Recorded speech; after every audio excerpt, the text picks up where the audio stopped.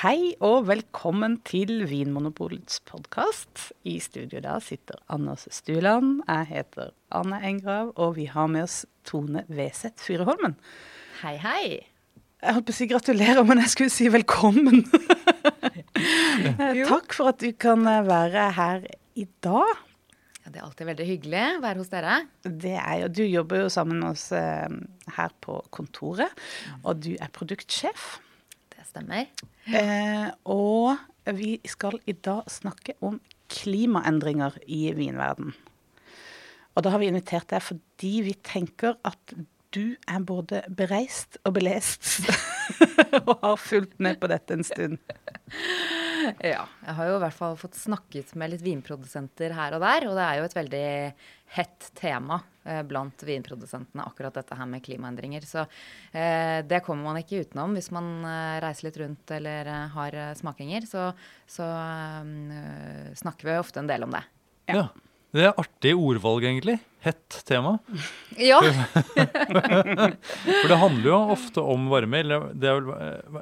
Mange ser i hvert fall for seg at effekten av klimaendringene gjerne at ting blir varme, at det blir varmere.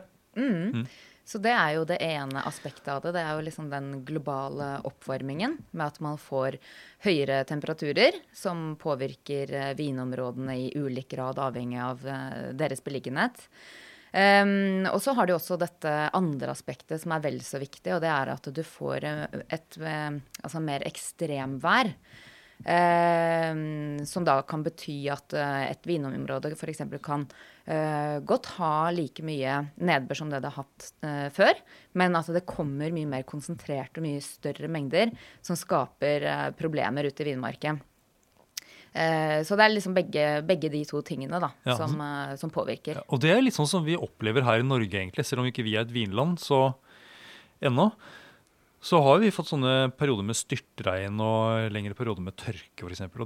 Men det altså ikke noe som bare noe som skjer i Norge, men som skjer da i mange andre land også. Absolutt. Ja, så akkurat denne oppvarmingen, det jo det som på en måte selve kilden, eller motoren i disse endringene, jo det at det varmes opp på grunn av drivhuseffekten. Og med det så får det da effekten at det rykker en del sånne naturlige prosesser litt ut av balanse. For eksempel det her med at du får da, med høyere oppvarming, så får du også mer fordampning, som gjør at det kommer raskt, skyene fylles med vann raskere, for å fortelle det på den måten jeg forstår det. Og da kan det da komme også styrtregn, eller da tørke. Så det både den der varmen og vannmangelen eller overskuddet, som det viser seg, og så dette her med ekstremværet. Og hva legger vi i det? Det jo da altså vind, vann og brann. Det kanskje litt sånn? Ja, fordi sterkere, altså hvis det blåser mer, så kan det også skade vinplanten. Ja, selvfølgelig. Det kan jo det. Og hagl og... Ja. Og blir det for lite vann, så plantene trenger vann for å bare leve eller gjøre det den skal gjøre, fotosyntese. Så får den for lite vann, så klarer den ikke det. Og blir det for mye vann, så kan det jo skape trøbbel med råte og sånn, infeksjoner, eller at det rett og slett jordsmonnet vaskes ut fra vinmarkene. Og ja, og akkurat det eksempelet var det jo en italiensk produsent i Nord-Italia som fortalte om at tidligere så klarte de seg både uten vanningssystemer og dreneringssystemer, men nå må de ha begge deler, for at det har både blitt varmere, og så når dette vannet, altså nedbøren kommer i så konsentrerte mengder og så raskt og så voldsomt, så må de også ha dreneringssystemer. Så det her jo også kostbart i forhold til utbedring da, av vinmarken og tiltak som gjøres. Så mange av områdene nå, de må ha ting i bakhånd for å kunne liksom takle det som de ekstreme svingningene. At det plutselig så kommer det et sånt kjemperegnskyll, og det har jeg jo sett selv at hvis det har vært veldig tørt lenge, så klarer ikke bakken å absorbere vannet like godt som det kanskje allerede, når det kanskje allerede litt fuktig. Da blir vannet bare liggende på overflaten, og så renner det bare videre. Ja. Så da må man ha et system for å liksom håndtere bare det. Og i tillegg det vanningssystem. Og i tillegg vanningssystem. Og det mange av produsentene sier er vanskelig med dette her, det er at de kan ikke forutse så godt hva som kommer til å skje neste år, for det er jo ikke de samme tingene som skjer ofte. Så ett år så kan det være hetebølge, et annet år så kan det være mye nedbør. Tredje år så kan det være en veldig intens vårfrost, som da kommer typisk litt senere enn det de gjorde for flere tiår siden, som gjør at planten da allerede er i gang med knoppskytingen, og det derfor gjør mye større skade nå enn det det gjorde tidligere. Ja. Jeg har også hørt det at veldig mange vinprodusenter er jo en del av en sånn familiebedrift, og dette har gått i arv gjennom mange generasjoner, og du har blitt lært opp av din far og din bestefar, og du har fått liksom generasjoner med erfaringer overlevert til deg, men at det på en måte ikke er så gyldig lenger, fordi at det er helt andre utfordringer som viser seg, og du må ha en annen form for kunnskap. Så kanskje en sånn kjøligere region og sende barna sine på utveksling til Australia eller varmere steder da, for å være bedre forberedt på det som skal komme. Og det er litt sånn interessant på sånn familierelasjonene også, at det endrer seg litt. Far mister litt status. Så tørke, for mye nedbør i en kortere periode, feil nedbør, altså hagl, for tidlig vår, sånn at ting er i gang når frosten kommer, kanskje. Ja. Og så er det brann da. Ja. Som også er på en måte, det er jo en effekt av at det er tørt, så blir det jo lettere brann. Det har vært mye brann de siste årene egentlig, California spesielt. Ja, uffa meg. Så det er jo også en effekt av klimaendringene. Ja, absolutt. Ja. Men, og det er klart at en brann, den kan jo ødelegge en vinmark hvis plantene brenner opp. Det skjønner de fleste, men en annen effekt er jo det at den røyken fra en brann som kan være et stykke unna selve vinmarken, kan jo ødelegge vinen. Det kan gi røykpreg i vinen, ikke sant? Ja. Vi har jo en ganske interessant episode, vil jeg påstå, om røykpreg i whisky. Og der snakker vi litt om akkurat det der at disse her røykaromastoffene er så tunge, de setter seg på, at det er vanskelig. Det er lett for oss som vårt sansapparat oppfatter det lett, og det er lett at det blir fester seg på druene, og vanskelig å få det bort. Ja. Jeg vet at er det Australia, så har det også vært plaget med en del brann hvor de har nå forsøkt å destillere rett og slett vin i stedet for å lage brennevin. Og da har de fått et brennevin som har litt røykpreg, da. Litt sånn som røykpreget whisky, men altså da et druebrennevin. Som da en løsning. Som blir da et brennevin som har preg av den årgangen da, hvor det har vært mye brann. Terroir. Ja, for det er jo altså, ringvirkningen, altså man kan si at det er altså vinbonden får problemer, vinen kan smake annerledes, men det skjer mye forskning rundt dette her også. Ja. Jeg har sett at disse her UC Davis, som er et universitet i California, at de har jobbet mye med akkurat dette røykpreget. Smoke taint heter det vel. For å finne løsninger på hvordan du kan bli kvitt det. Hvordan du kan på en måte få vasket druene, eller hva nå enn det er de prøver på. Og også det med å bare blende ut, hvis du har en stor beholder som du har fått røykpreg, at du kan liksom bare blende det inn i en større beholder med ikke så preg av vin. At det er liksom, her må man rett og slett finne løsninger. Ja. Er det kanskje den stilendringen som er mest problematisk for vinkunden? Det også kjøpe en Napa Cabernet som plutselig oser av røyk. Er det på en måte litt verre enn at vinen har litt høyere alkohol, litt lavere syre? Altså? andre sånne effekter av klimaendringene. Det høres jo kanskje litt mer ekstremt ut. Ja. Ja, og det er kanskje ikke like, altså det er ikke like ofte som det med at det er høyere alkohol og lavere syre. Nei, det er mer sånn unntakstilfelle. Det er litt mer spesielt egentlig, dette med brann. Ja. Ja, jeg har kanskje litt flåset av meg å tenke sånn, men jeg har liksom tenkt at ja, ok, et lite røykpreg fordi det har vært skogbrann i området, det er nesten som jeg kan se på som en årgangsvariasjon, noe som liksom er typisk for årgangen, noe som kan være liksom gøy å kanskje kjenne igjen i en blindsmaking 10-15 år senere, ikke sant? At man kan plukke ut den vinen og si at ja, jeg kjenner jo at det her har vært en skogbrann i nærheten, og da må det være årgang 2015, Australia.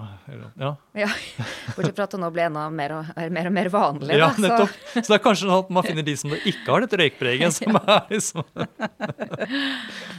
Ja, men ok. Men la oss snakke litt mer om temperaturen, der Ja. temperaturen øker. Og jeg synes vi skal bare presisere det med at det vil ikke si at det øker i en sånn jevn stigning som man alltid kan få inntrykk av. At liksom, det er veldig sånn forutsigbart, så går det ett hakk opp. Men her er jo poenget at det blir jevnt over, så blir det varmere. Men det går veldig opp og ned, så du kan få kalde år fremdeles. Og du kan få kjempevarme år, som er mye varmere enn det denne økningen skulle tilsi. Så det at her har vi veldig store variasjoner.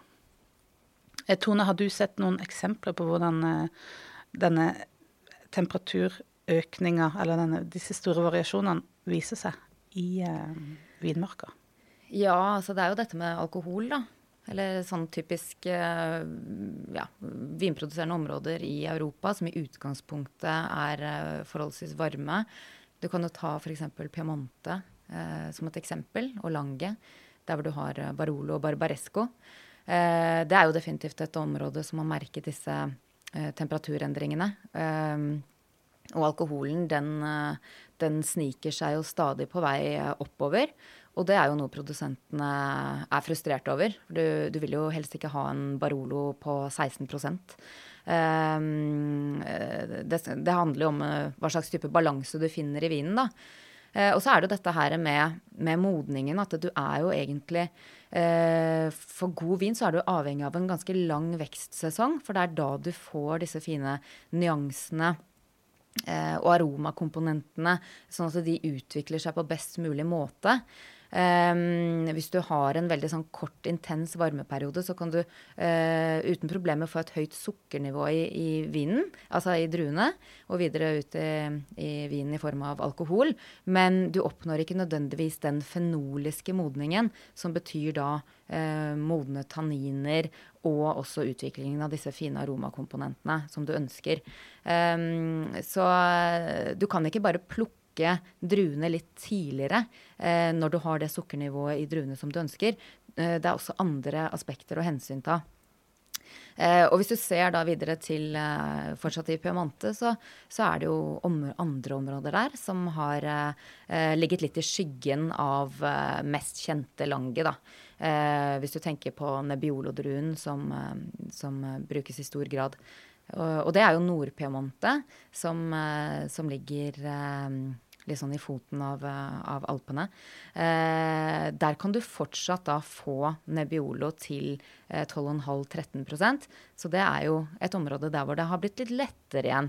Så der oppnår du optimal modning uten disse veldig høye alkoholnivåene, som du får litt lenger sør i samme region.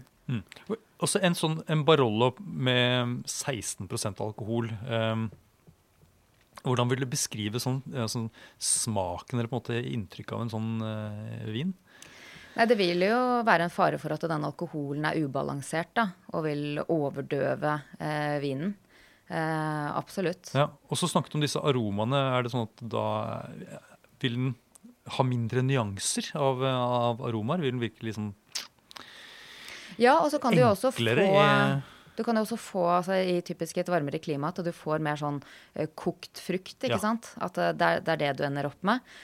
Så det stiller jo veldig høye krav til hvordan man håndterer vinmarken fra vinbondens side for å jobbe liksom med den balansen. Og det er jo det de jobber veldig hardt for å finne ut av hvordan skal de best jobbe for å få optimal modning, men ikke for høye alkoholnivåer. Ja.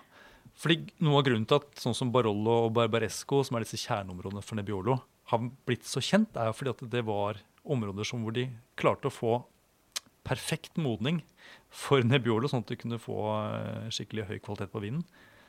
Mens da disse områdene som ligger nærmere enn Alpene, som du har nevnt, de har liksom ligget litt på minussiden tidligere, kanskje. De har slitt litt for å få god nok modning, så de har hatt litt å gå på.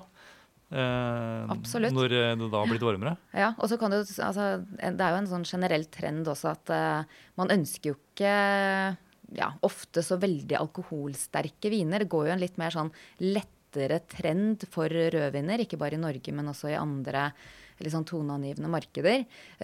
Så det er jo litt i strid også med hva som ønskes fra en konsumentsperspektiv også. Det er litt interessant at nå vil vi ha de vinene som er liksom lette og delikate, nå som det er vanskeligere å få til. Mens tidligere da det var lettere å få til, da skulle vi ha de der svære, massive. Men jeg er jo litt i tvil om det har liksom endret seg så veldig egentlig, fordi Châteauneuf de Pape, da, som er den appellasjonen som ligger sør i Frankrike, det er jo et område som det er også varmt. Der er det vel vinloven, de krever vel at det skal være 12,5%, er det ikke det, i en Châteauneuf de Pape? Det er liksom, så å tenke 12,5%, det får de til. Det får de til veldig, veldig enkelt i det området, men hvis det var liksom det kritiske skillet en gang i tiden, så er det mye som har endret seg. Ja.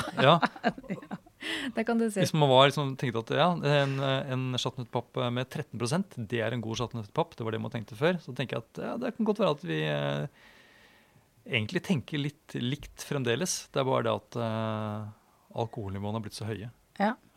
Mulig det. Ja. Og det er jo en annen produsent jeg snakket med i Piemonte, han sa at og det er i Lange, Barbaresco faktisk, som sa det at han hadde jo, etter de varmere temperaturene, så hadde han faktisk ikke hatt råte på druene siden 1994.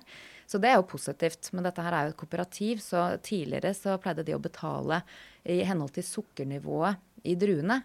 Fordi det var jo om å gjøre å få nok sukker egentlig i de druene, men det er jo helt utdatert nå. Ja.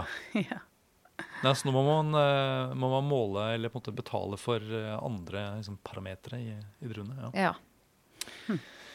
så er det noe med det her at vi har snakket om det at når druen blir moden, så måler du det gjerne på sukkernivå, og samtidig med at sukker stiger, så synker syrenivåene, sånn at de tidlige druene er syrligere enn de som høstes senere. Så ved å få en raskere sukkermodning, så får du også en lavere syre. Men så har vi også funnet ut, eller vi har ikke funnet ut av det, men det er sånn at når vekstsesongen starter tidligere og slutter tidligere, og det er ikke bare at den forskyver seg på året, men den blir også kortere, fordi når drua blir på det tidspunktet av sitt drueliv, at den begynner å bli saftig, altså at den er mer enn bare en sånn hard klump, når den skifter farve hvis den skal bli en blå drue, eller bli litt gulere hvis den er en grønn drue. Den kommer i puberteten på en måte? Akkurat. Etter det kommer i puberteten. Da skjer dette på et tidspunkt av året som er mye varmere. Så det at når du får den siste modningen i en varmere, altså midt på sommeren i stedet for litt på tidlig høsten, så vil det gå mye fortere, så derfor vil altså da vekstsesongen bli kortere. Og du vil ikke få den, det er en ting at du vil få andre typer aromaer når det er så varmt, litt mer sånn mot det kokte, men også det at du vil ha en kortere periode, du har ikke tid til å få liksom de der fine nyansene, som vi skryter av våre norske jordbær som modner sent og blir sånne delikate, friske jordbæraromaer. Det er litt det samme med druene, at da mister man liksom det aspektet der. Ja, for det er det vi liker så godt i for eksempel Barolo, men også burgundere og Nordrhône-syra og slikt. At disse nyansene og tone og en sånn frisk nerve i vinen, selv om det liksom preget av noe moden frukt også. Ja, det jo det Den som liksom litt det blandingen som der, spennende. ja, den får man bare til hvis modningen skjer over ganske lang tid, og at det ikke blir for varmt i den perioden. Ja. Nettopp. Så, men hvis man ser en sånn graf som viser sukkermodning, så ser man gjerne at liksom den grafen for syrenivå, den går altså som motsatt vei. Ja. De krysser hverandre. Altså syren går liksom rett i bånn, og sukkeret går rett i topp. Men det å da ha mindre syre i druene gir da mindre friskhet i vinen, naturlig nok. Men det gjør jo for vinmakeren så det også det blir litt problemer også, ikke sant? Med å ha en most med høyere pH. Ja, absolutt. Og det kan jo vise seg blant annet på Brettanomyces, som trives bedre i vin med en høyere pH, for eksempel. Ja, og andre typer vinfeil, da. Ja. Så det lettere å få disse infeksjonene i vin, og så det sånn at du må svovle mer også, ikke sant? For å få effekt av svovel når pH-en høyere. Ja. Da jo vinen mindre beskyttet generelt ved en høy pH. Ja, så det rett og slett ikke helt, det ikke helt enkelt lenger. Samtidig som vi må si at for noen har det blitt enklere. Du nevnte liksom Nord-Piemont og de områdene som tidligere sleit med å få modne nok druer. Ja, og ikke minst England, der hvor man for noen 10 år siden også tenkte at det her kan du kun ha Müller-Thurgau var vel alternativet, eller hybrider og sånt. Man så jo egentlig ikke for seg at Chardonnay og Pinot Noir, som de bruker til musserende vinproduksjon, ville klare seg. Men det har jo det landet motbevist til gangs. Ja, fordi virkelig, det smaker jo som en god champagne, i hvert fall i min munn. Absolutt. Ja. Jeg tenker det kroneksempel egentlig på hvor fort det egentlig har gått. Men sånn som Bordeaux da, har det blitt, altså jeg synes jo at disse gode årgangene, som skrytes opp i skyene, hvis ikke det bare markedsføring det snakk om, de kommer tettere nå, enn de gjorde før. Ja, det jeg i og for seg enig i det. Ja. Der det også disse temperaturene, da. Så en varm årgang der, det kan jo ofte være problematisk for spesielt Merlot, da. Som i utgangspunktet en drue som lett får høy alkohol.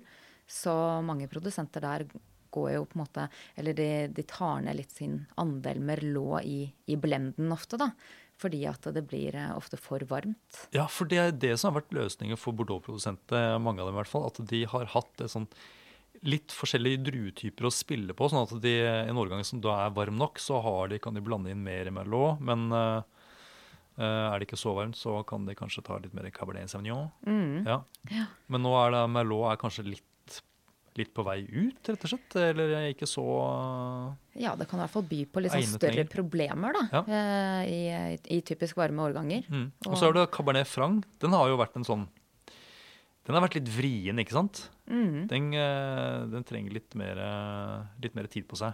Ja. Så den kanskje opp. Det også litt lettere, ikke sant? Også lettere å få bra modning på Cabernet Sauvignon også. Men de har jo gjort et lite sånn... altså de har vært litt sånn proaktive i Bordeaux ved å tillate mange flere druetyper enn det vi på en måte vant med at det lov, som ikke har vært lov der før. Ja, nesten litt uventet. Ja, kan du si noe kort om det, eller Tone? Ja, det jo blant annet Albarino som har fått en litt sånn eksperimentell status. Dette jo relativt nytt. Så jeg har i hvert fall ikke smakt noen vin enda basert på Albarino fra Bordeaux. Det vel kanskje noen år til det kommer. Men det klart at en av løsningene på disse varmere temperaturene jo å se til nye druetyper, eller stedegne druetyper som kanskje har blitt mer eller mindre utryddet fordi det har vært etterspørsel etter internasjonale druetyper som for eksempel Chardonnay og Sauvignon Blanc. Så det jo definitivt en del av løsningen, og ser også det i for eksempel Italia, så det produsenter som eksperimenterer med Fiano i Toskana, nettopp fordi Fiano jo en stedegen drue for Campania, som har høye og varme temperaturer om sommeren, og derfor kan takle dette her bedre. Så da det også blitt plantet litt i Toskana, men det som begrensende for den gamle verden, da, Europa typisk, jo det at du har lovverket som bestemmer hva slags type druer som du kan benytte for de ulike appellasjonene.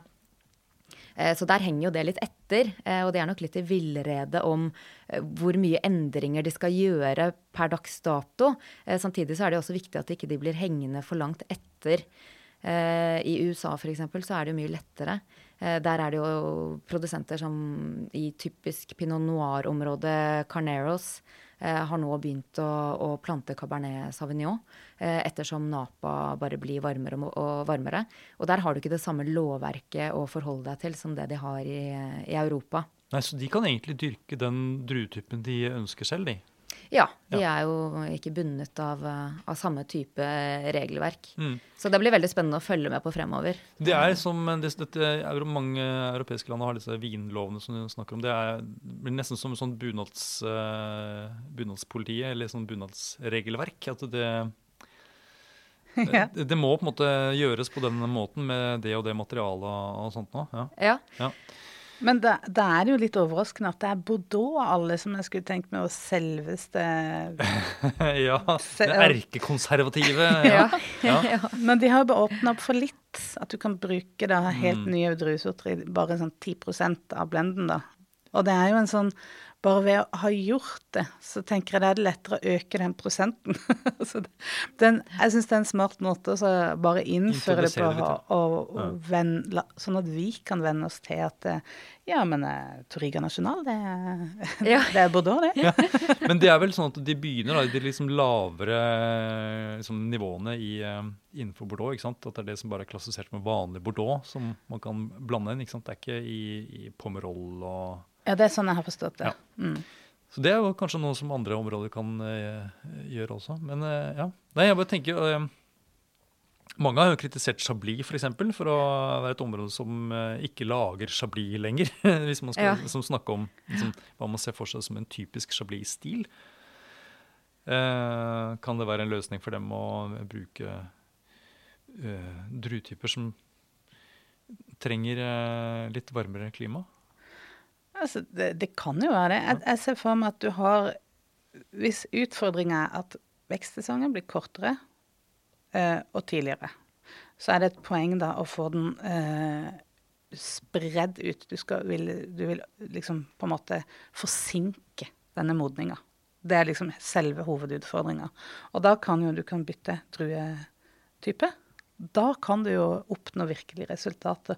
For alle mulige andre som handler om oppbinding og andre sånne vinmarkstiltak, det vil ikke ha så stor effekt som vi vil bli nødt til å på en måte forberede oss på. Da, for det jo ikke som om det kommer jo ikke til å bli kaldere igjen. Så det kommer jo til å kreve noen ganske sånn drastiske endringer.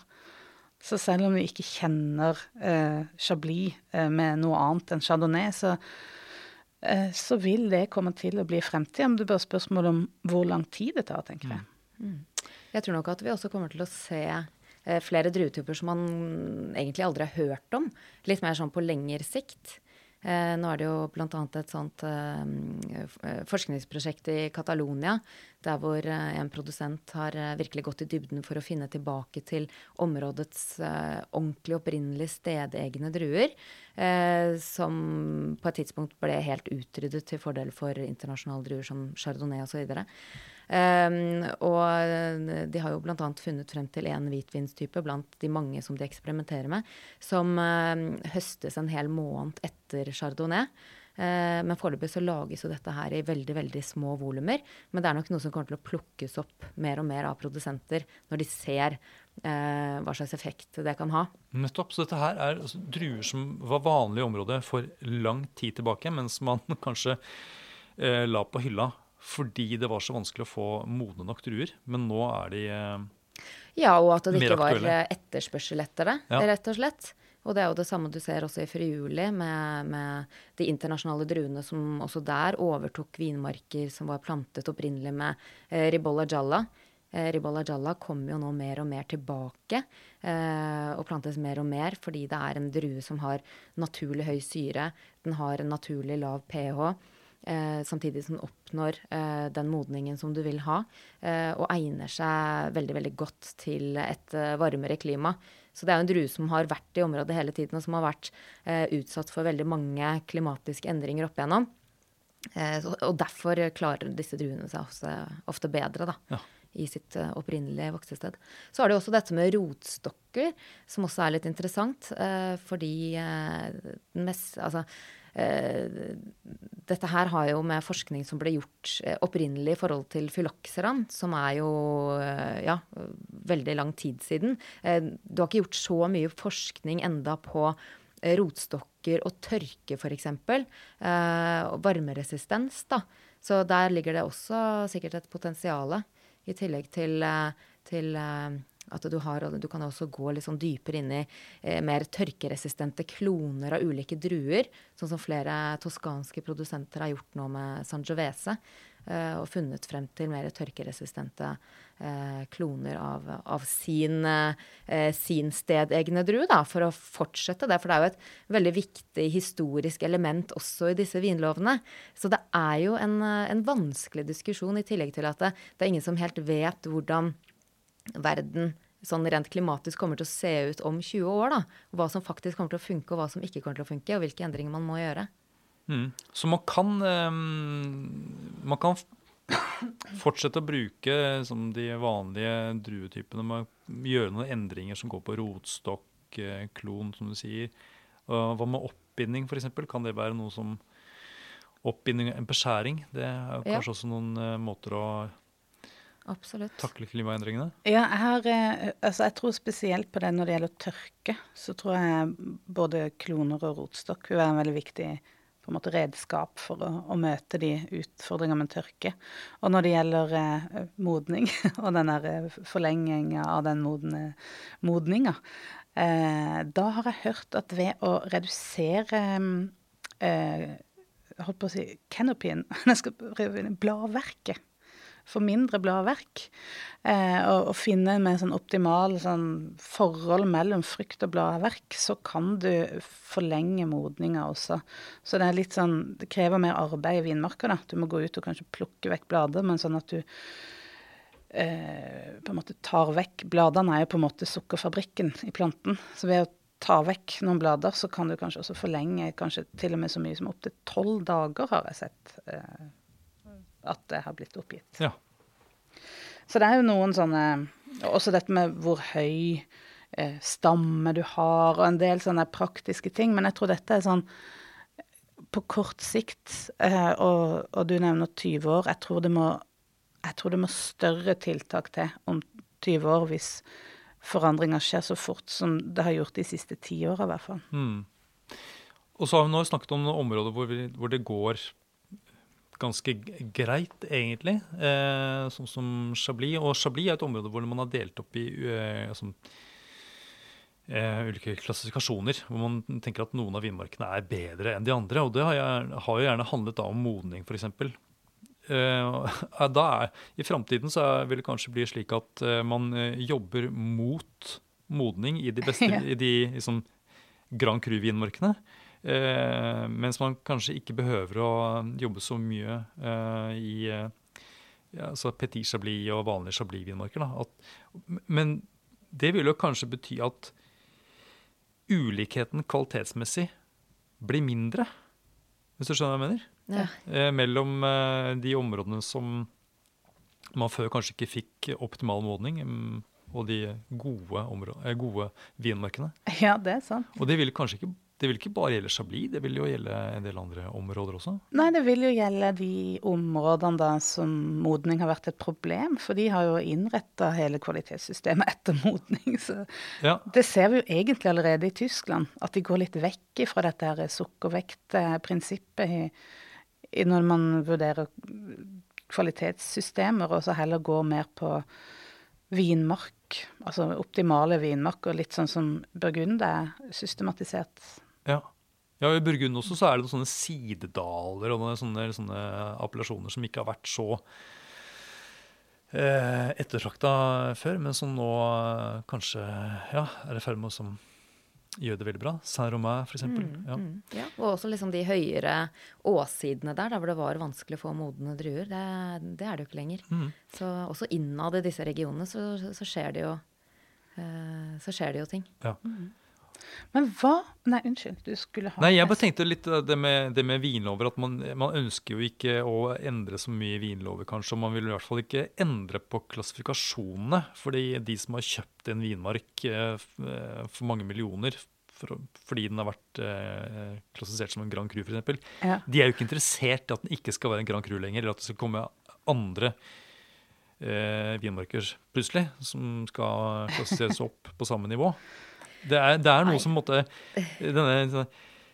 dette markedet rundt vinmarkene og pengene gjør at man sitter litt fast i et system også. Ja, det vil jeg absolutt si. Og det er jo, det skal jo mye til for at produsenter med ulike eierandeler her og der blir enige om sånt. Ja, det er litt som det er lettere å gi folk mer lønn, det er vanskeligere å stå vekk lønna. Ja. Nei, så da har vi jo egentlig pratet litt om løsninger på kort sikt og lang sikt. Men det eneste er det her vi kanskje ikke har tatt godt nok inn over oss, det er dette med tørke. Spesielt i områder som Sør-Afrika, California, er jo det kanskje det mest sånn virkelig sånn påfallende, eller hva skal man si, altså det problemet virkelig blir preget av. Du nevnte litt med rotstokker. Og så vet vi jo at veldig mange steder er det ny verden, altså egentlig utenfor Europa, så bruker man allerede kunstig vanning, eller altså, du bruker ekte vann, men du har ikke nedbør. så du vanner i vinmarka. Og her er det jo en del konflikter som ligger foran oss. Vi vet jo det, at det blir jo ikke enklere. Tørk kommer ikke til å bli mindre tørt. Nei, for det er jo litt sånn, selv om du kan i teorien vanne, så er det ikke alltid du har det vannet du trenger for å vanne med. Nei. Og det blir det jo mindre og mindre av. Så det er jo litt avhengig av hva slags størrelse du har på produksjonen din, men enkelte produsenter, de hevder jo at å gå over til dry farming, der hvor du ikke vanner i det hele tatt, gjør planten på sikt mer motstandsdyktig mot tørke. Da vil du jo typisk også få litt lavere avling. Så det er jo ikke alltid den økonomiske modellen samsvarer med hva du kan gjøre i vinmarken heller. Så det er definitivt altså hvis du har rigget produksjonen til å produsere rimelig vin, og ganske mye av den, hvis du da slutter å vanne, og du tvinger planten til å grave røttene sine dypere ned, så får du lavere avling. Du kan ikke lage samme type vin, og du kan ikke ta så lite betalt for den lenger. Nei, det er jo det du ikke kan da. Og så er det jo også noe med det at vannet går jo inn i druene og blir til most. Så ved å vanne veldig lite, så får du jo så mindre druer, du får mindre most i druene og mindre vin. Så det er jo mange produsenter også som ser på liksom, sine vanningssystemer da. Så det du vil unngå er jo på en måte at en evaporasjon, er det man sier? Ja, fordampning. Fordampning, sier man på norsk. En fordampning ved at du på en måte bare vanner ovenifra og ned, holdt jeg på, så går det rett opp igjen. Så i California blant annet, så er det flere produsenter som blant annet eksperimenterer med sånn vanningssystemer under jorden, for å unngå nettopp det da. Det er jo også kostbare investeringer å gjøre det, men det er klart at de er jo egentlig tvunget til å finne frem til nye løsninger akkurat på det området. Ja, jeg var på studietur i Chile en gang og så utover en vinmark som var sånn veldig deilig og frodig og grønn og lekker. i en perfekt firkant. Og utenfor den firkanten, der var det helt brunsvidd. Så det veldig åpenbart at der hadde man ikke kunnet fått til noe særlig dyrking. Uten at det vannes. Uten at det vannes. Nei, og det gjelder vel veldig mange av de vinproduserende områder, spesielt i den nye verden. Ja. Og her kommer det til å bli... hvis du skal man vanne denne rimelige vinen med grunnvannet? Eller skal man si at du får ikke lov å lage vin her? Det vil bli noen sånne konflikter, ser jeg for meg. Skal vi bruke grunnvannet til å lage vin? Hvis det står mellom å dyrke korn eller dyrke druer, hvis vi må velge, så tror jeg nok at... det ser dårlig ut for noen områder. Ja, så det litt dumt å plante nye vinmarker nå uten å liksom få plantene til å venne seg til å klare seg uten vanning. Altså at du legger opp til å vanne fra starten av. Liksom. Da får du jo røtter høyt opp i jorda. Ja, det vil jo kanskje ikke være det smarteste du gjør akkurat nå. På den annen side så må du da være forberedt på å vente lenger før du kan høste druer som du faktisk kan lage vin av, da. Ja. Så da må man ha et godt business case. Og så har jeg hørt også at dry farming handler jo ikke bare om å ikke vanne, men det handler også om å fordele vannet gjennom året. Så det lille vannet som kommer, og klare å på en eller annen måte fordele det utover i vekstsesongen. Og for eksempel hvis det kommer nedbør på vinteren, da. Finne måter å bruke det på et halvt år senere. Lave bassenger, liksom. Ja, og liksom som det i Jerez i Spania, det sherryområdet. Der det jo sånn at de får jo mye nedbør på vinteren, ikke sant? Og de har et sånt kalkrikt jordsmonn, og kalk, det jo, og leire, det holder jo godt på fuktigheten. Men da for å liksom kunne spare på vannet gjennom den tørre sommeren, så graver de en sånn form for groper i vinmarken eller noe, gjør det ikke det? For at vannet liksom ikke bare renner av overflaten på vinmarken, men liksom blir liggende litt og synker nedi, det ikke det gjør? Jo, ja. Og det, ikke sant, det akkurat det du sier det med det jordsmonn, at det fungerer som en sånn svamp, da. Ja. Så da holder det på fuktigheten også gjennom den veldig tørre sommeren. Ja. Så jordsmonnet sånn sett jo også av svært viktig betydning. Ja, så disse svampjordsmonnene, de en fordel, liksom kalk- og leirejordsmonnene. Ja. Ja, da har vi kanskje snakket om tørke. Hvilke områder det som vi snakket da om Napa, California, som i ferd med å bli for varmt og har mye trøbbel med brann og sånt nå. Det noen andre områder som vi tenker liksom, vi har snakket om de områder som har fått det litt bedre. Hvilke områder det som sliter? Ja, Sør-Afrika har jeg hørt om akkurat dette med tørke. Og Australia har jo også hatt mye brann og høye temperaturer. Har du noen toner som sånn akkurat nå, eller mer sånn som man redd for i fremtiden, som kanskje står dårlig til, sånn?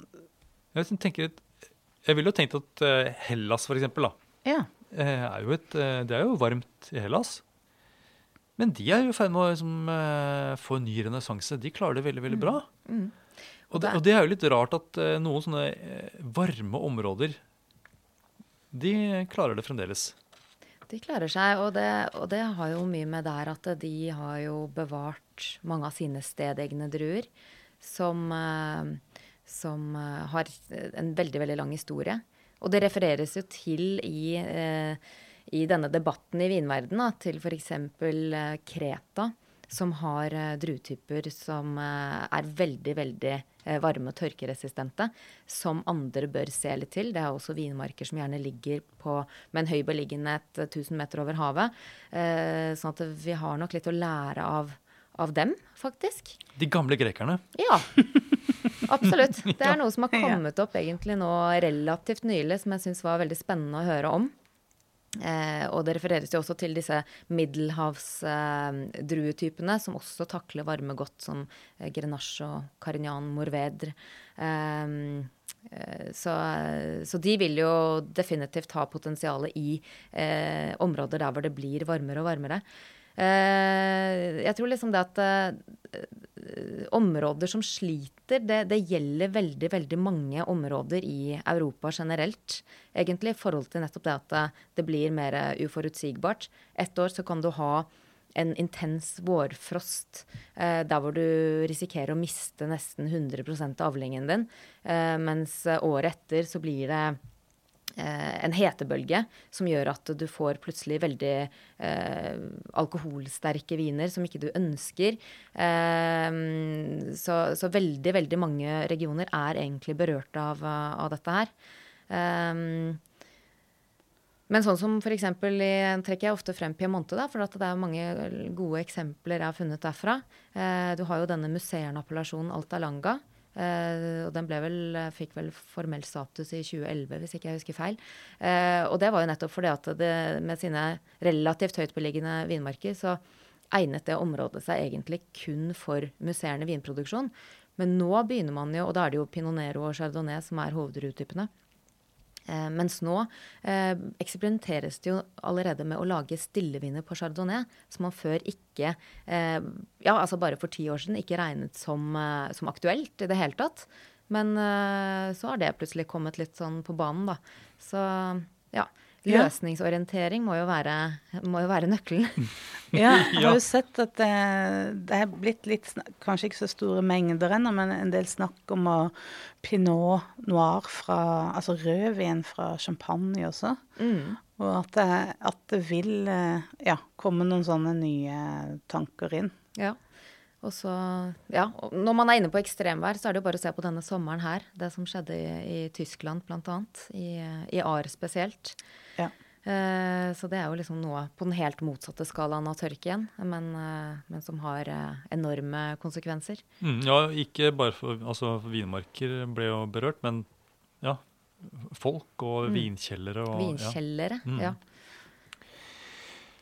Ja, og det sånne ting som vi ikke kan være fullt ut forberedt på. Vi kan ikke tilpasse oss en plutselig 6 meters bølge. Nei. Det sånn, da det bare å overleve, og så må man rydde opp, og så forberede seg på å betale mye høyere forsikring fremover. Det noen ting som bare, det blir mer uforutsigbart, som du sier. Ja, der hjelper det ikke med en annen rotstokk, eller en annen druetype egentlig. Der må det sterkere lut til for å få gjort endringer. Ja. Jeg husker jeg snakket med en produsent i Bordeaux etter frosten som var i 2017, var det vel. Og så spurte jeg, men hva det dere gjør for å imøtekomme dette her neste gang det skjer da? Og så lo han litt, og så sa han at nei, vi forbereder oss bare med å tenke på at dette her kommer aldri til å skje igjen. Men det virker ikke som en bærekraftig strategi. Nei. Lenger. Jeg snakket med noen jeg kjenner som produserer vin i Tyskland, og det var jo så mye vårfrost i 2021. Og jeg spurte hvordan går det? Hva gjør dere nå? Hvordan skal dere forberede dere? Vi skal be. Ja. For det ikke, det veldig, altså noen ganger så krever det tiltakene mot da, for eksempel vårfrost, så mye, og du ikke engang sikker på om det noe effekt. Så vi får ta det. Vi får håpe at vi går klar, og hvis ikke så blir det et tap. Ja.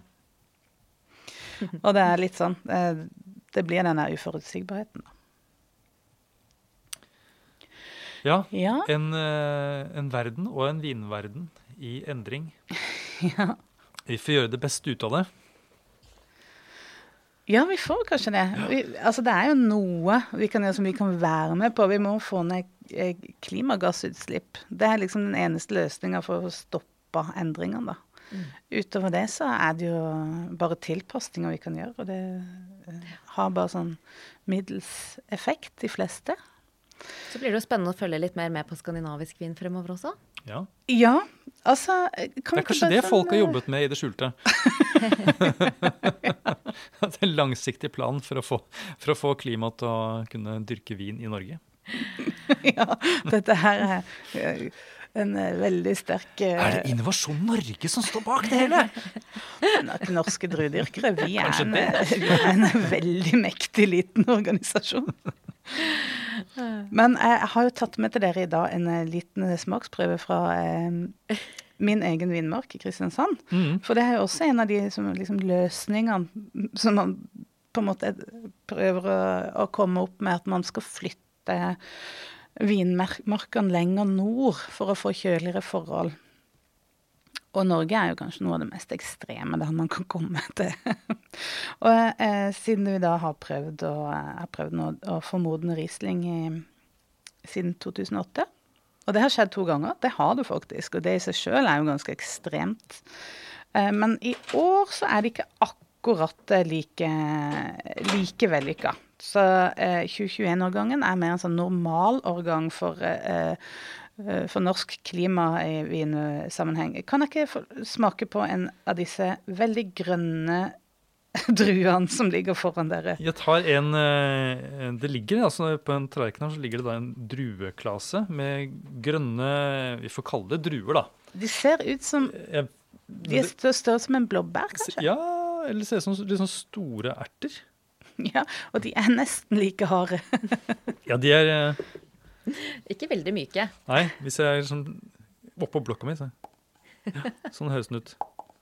Ja. Skal ikke være frekk. Nei, men jeg må bare liksom fortelle lytterne på en måte hvordan dette Nå skal vi putte den I munnen da. Så blir det. Kan jeg ikke beskrive hva dere... herr! Kan jeg ikke beskrive hva dere opplever nå? Jeg er fryktelig sur. Her benchmark på syre. Og så den snerper en del også. Jeg får frysning å bare se på dere. Sånn, Dette er veldig surt. ja. Det sånn konsentrert sitron og blanding av sånn grønt bananskall. Og litt rabarbra. Og litt rabarbra, egentlig godt sagt. Nydelig. Jeg kan ikke si at jeg kjenner noe særlig sukker der, altså. Jeg vil ikke si at det var en søt drue, det var det ikke. Nei, det er veldig lite sukker I. Det er 21 øksler, og jeg skal jo høste på over 70. Så og vi er nå I september. Hvilken dato har vi da? Er det ikke 12 eller 14 eller noe sånt? Og det er nok ikke noen mulighet for at disse druene skal komme I land I løpet av en måned. Da må det bli en veldig varm høst fra da. Ja. Og det er jo liksom litt av det paradokset med at vi har jo hatt en veldig varm høst. Det har jo vært varmerekorder I hytt og pine. Ja, det er sant. Og vi har hatt en veldig varm sommer. Men så hadde vi altså en kald vår.